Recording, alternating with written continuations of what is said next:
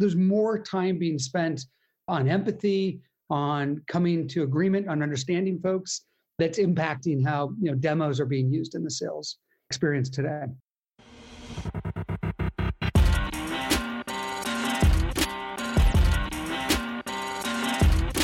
You're listening to the B2B Revenue Executive Experience, a podcast dedicated to helping executives train their sales and marketing teams to optimize growth. Whether you're looking for techniques and strategies or tools and resources, you've come to the right place. Let's accelerate your growth in 3, 2, 1. Welcome, everyone, to the B2B Revenue Executive Experience. I'm your host, Chad Sanderson. Today, we're talking about how the current state of the world is impacting business conversations. It's a little crazy out there, and everything from prospecting to sales calls to communications with existing clients, things are changing. And fortunately, there is data that allows us to stay ahead of the curve if we're willing to listen. To help us, we have with us Jim Benton, CEO of Chorus.ai, a conversation intelligence platform. Jim, thank you for taking the time and welcome to the show. Chad, thanks. Excited to be here. So before we jump in, we always like to ask kind of a random question just so the audience gets to know you a little bit better. And with the way the world is right now, it provides an opportunity to dive into maybe something, in this new work from home reality that you've been able to reconnect with, whether it be a hobby, a passion, a pastime, family time, just something you've been able to explore, some positive element that's come out of this for you. Would love to understand what that is for you and why it's so important. Mine might not be that original, but the idea of just walking around the neighborhood, taking a few kids out after dinner, and you just meet a ton of neighbors and a lot of you didn't know before. Totally. But it's been just awesome, getting around and seeing people, and you're kind of craving those interactions and quality time with the kids. So it's a new hobby. Excellent. All right. So let's start with a quick overview of Chorus.ai for those that may not be familiar, especially when you use the phrase conversation intelligence platform. Help us understand what Chorus does and what that phrase means. Yeah. So we are, capturing the conversations that sales teams are having with the customers, probably the most important aspect of building up relationships. So we have a native integration into Zoom. We work with all different meeting platforms, but it's about deeply understanding whether your team is bringing its best and what works best to drive conversations forward and deals forward. How do we deeply understand what happens in those conversations and the key topics and whether competitors mentioned or pricing, and unlock that voice of the customer, bringing it back to the rest of the company and getting this kind of truth into the rest of the sales stack. Get rid of the sales stories that we all tell ourselves. That's right. We now know what actually happened, and how do we deeply hear it straight from the voice of the customer. Excellent. And so with this platform, you're getting a lot of data.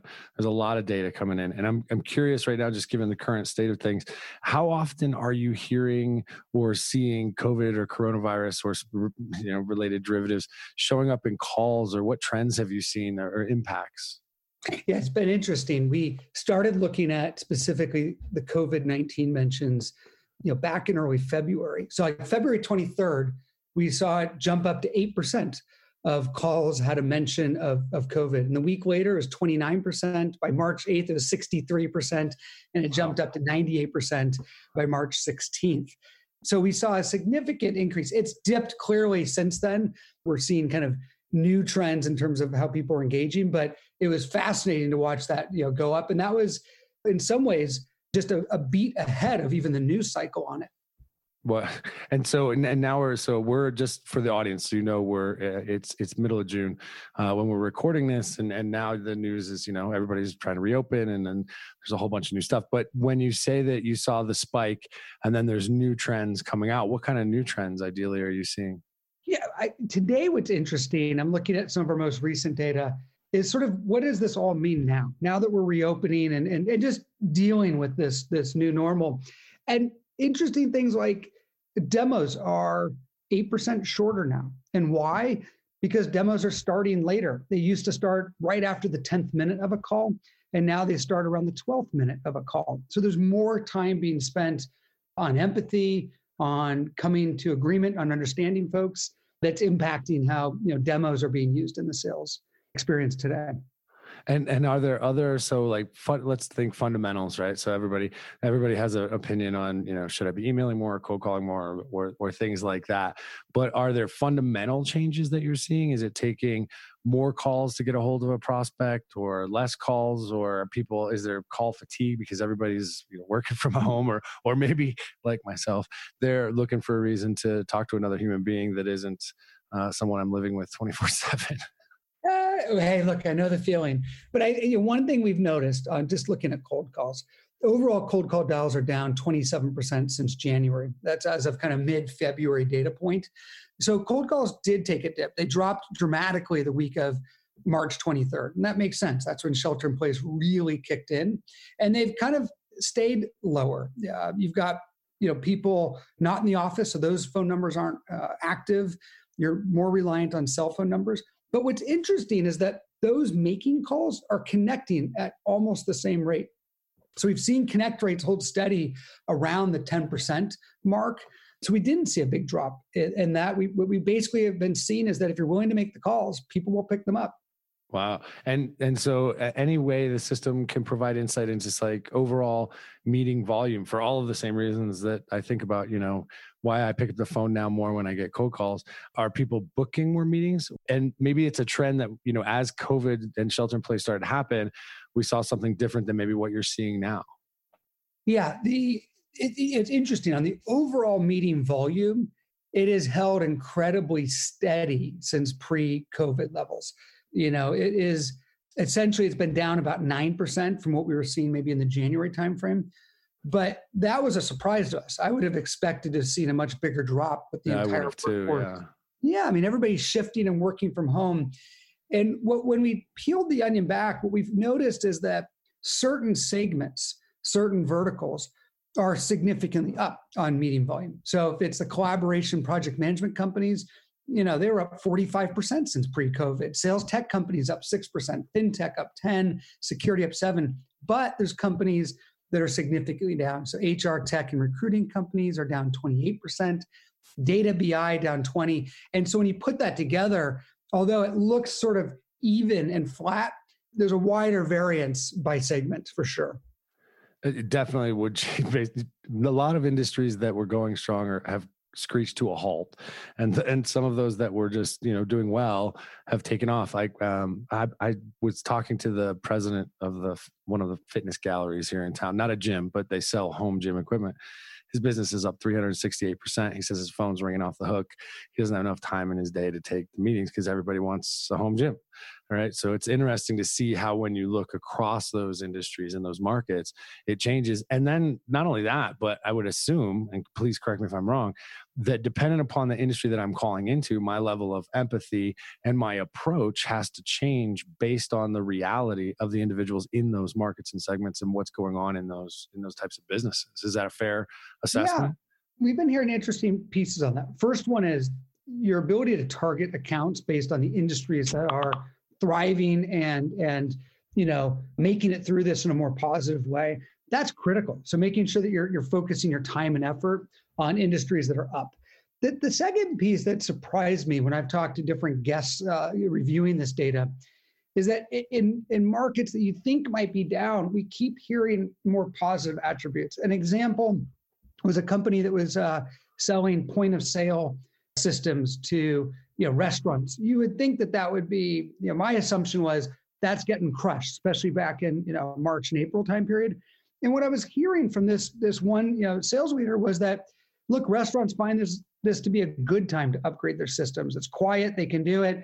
And whether, how that was playing out, it was an authentic comment. I didn't feel like I was just being told that. It was, they were seeing upside and they had to target the right accounts themselves. So I think there has been some just great conviction to work through this and to, bring good solutions together during a tough time. And have you seen a number of, say, executives involved in sales calls now versus, say, pre-COVID, like January timeframe to now, or again, was that trend different through March, April timeframe and changing now, or is it just something that's kind of stayed constant? Yeah, it's been one of the more interesting stats. So both the executive involvement on the sales side as well as on the buying side is up significantly. So on the sales side, so if I'm an AE, what we're finding is that I would have an 88% increase in my, leadership joining those calls. So that's a director level, and a 72% increase in executives joining the calls. That's significant. That's changing the way that I'm engaging. If I'm an AE, it means that I'm having a, almost 2x involvement of, my leadership on calls. And one of the drivers is on the buying side. So the vendors that are purchasing, they have doubled. We've seen a 100% increase in directors joining calls and 104% increase in executives. So we're seeing a very different motion since pre-COVID of leadership being actively involved in these calls. And maybe one last stat that's really interesting is we've seen a 91% increase in CFOs joining calls. That's a big uptick. I mean, in the middle of May, we saw this jump up significantly. That really does shift the way you run your sales process and how you think about the materials and how you present ROI. It's different when you have the CFO in these calls playing an active role. And with the executive involvement increase, does it change the buying cycle? Are they with CFOs? I would wonder if it's changing requests for payment terms or, making sales, it could in some situations make them shorter. We're seeing any impacts there? That's a good question. On the payment terms specifically, we saw a net 30, which used to be about 76% of deals had net 30 payment terms. This is sort of early March data.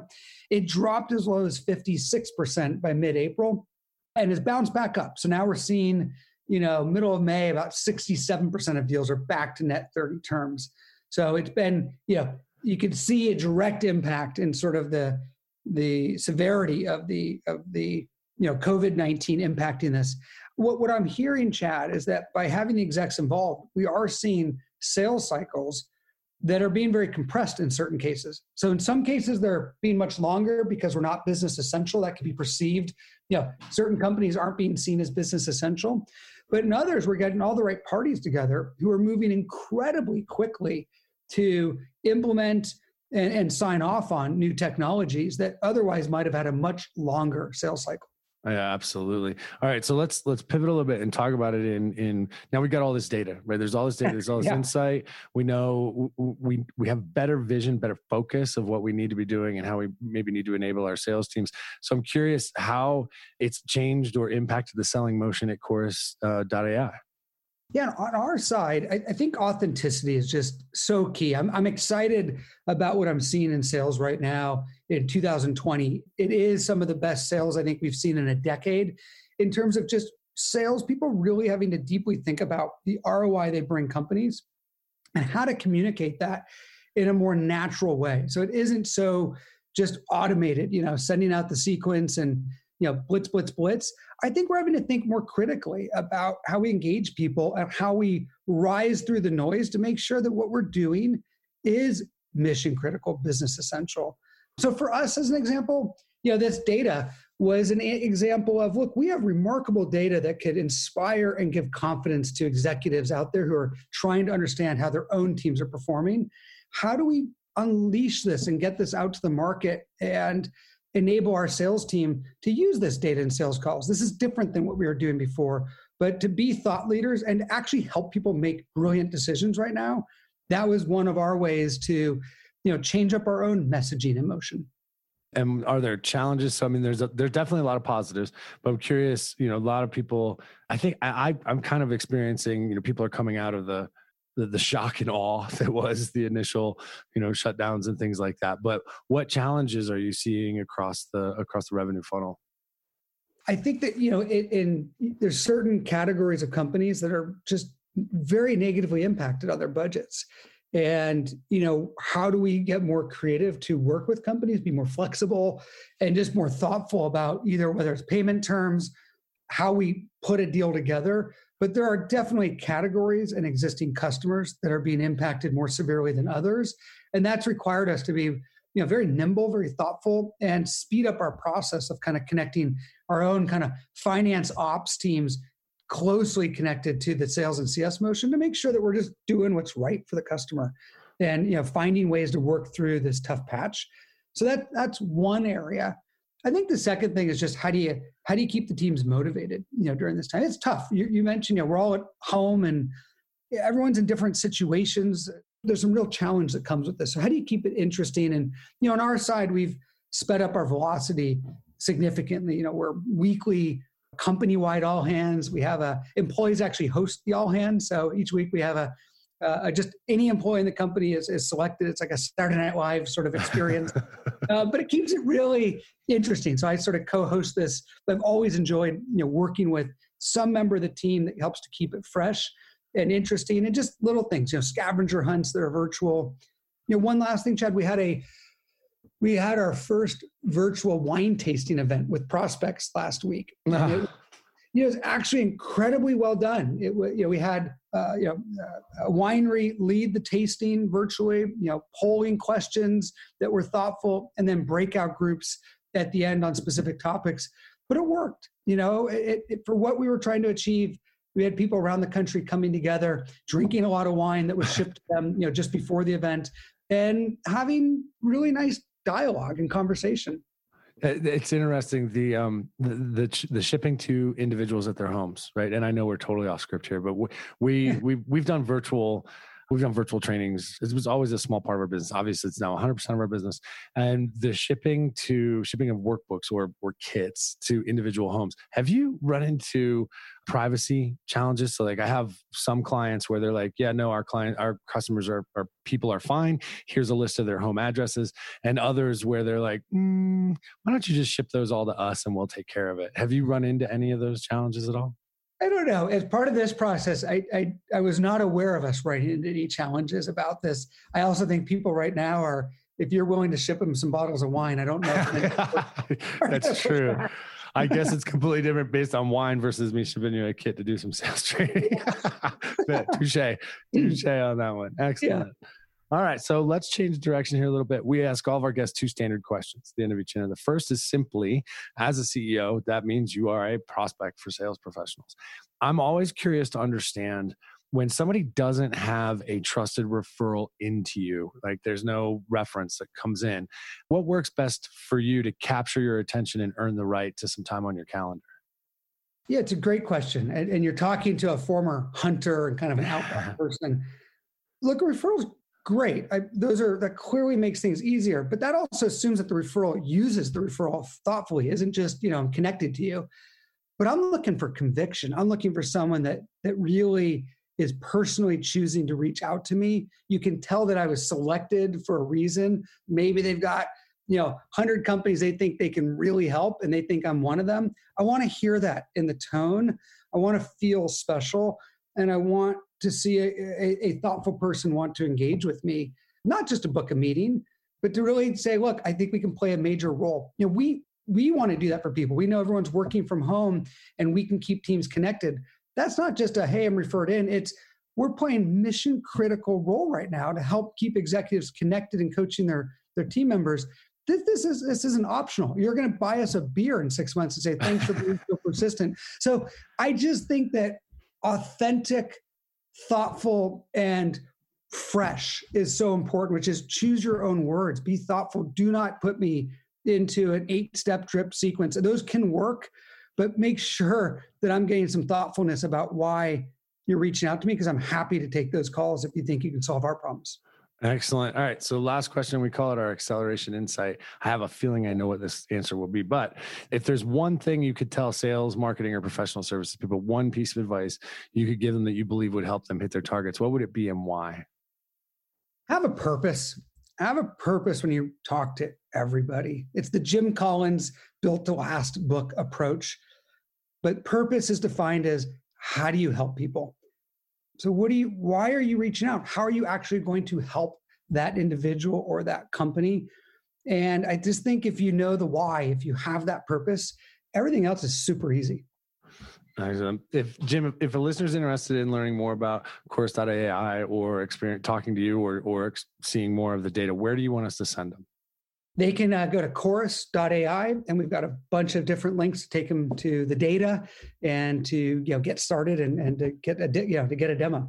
Awesome. Hey, I can't thank you enough for taking time. It's been amazing having you on the show.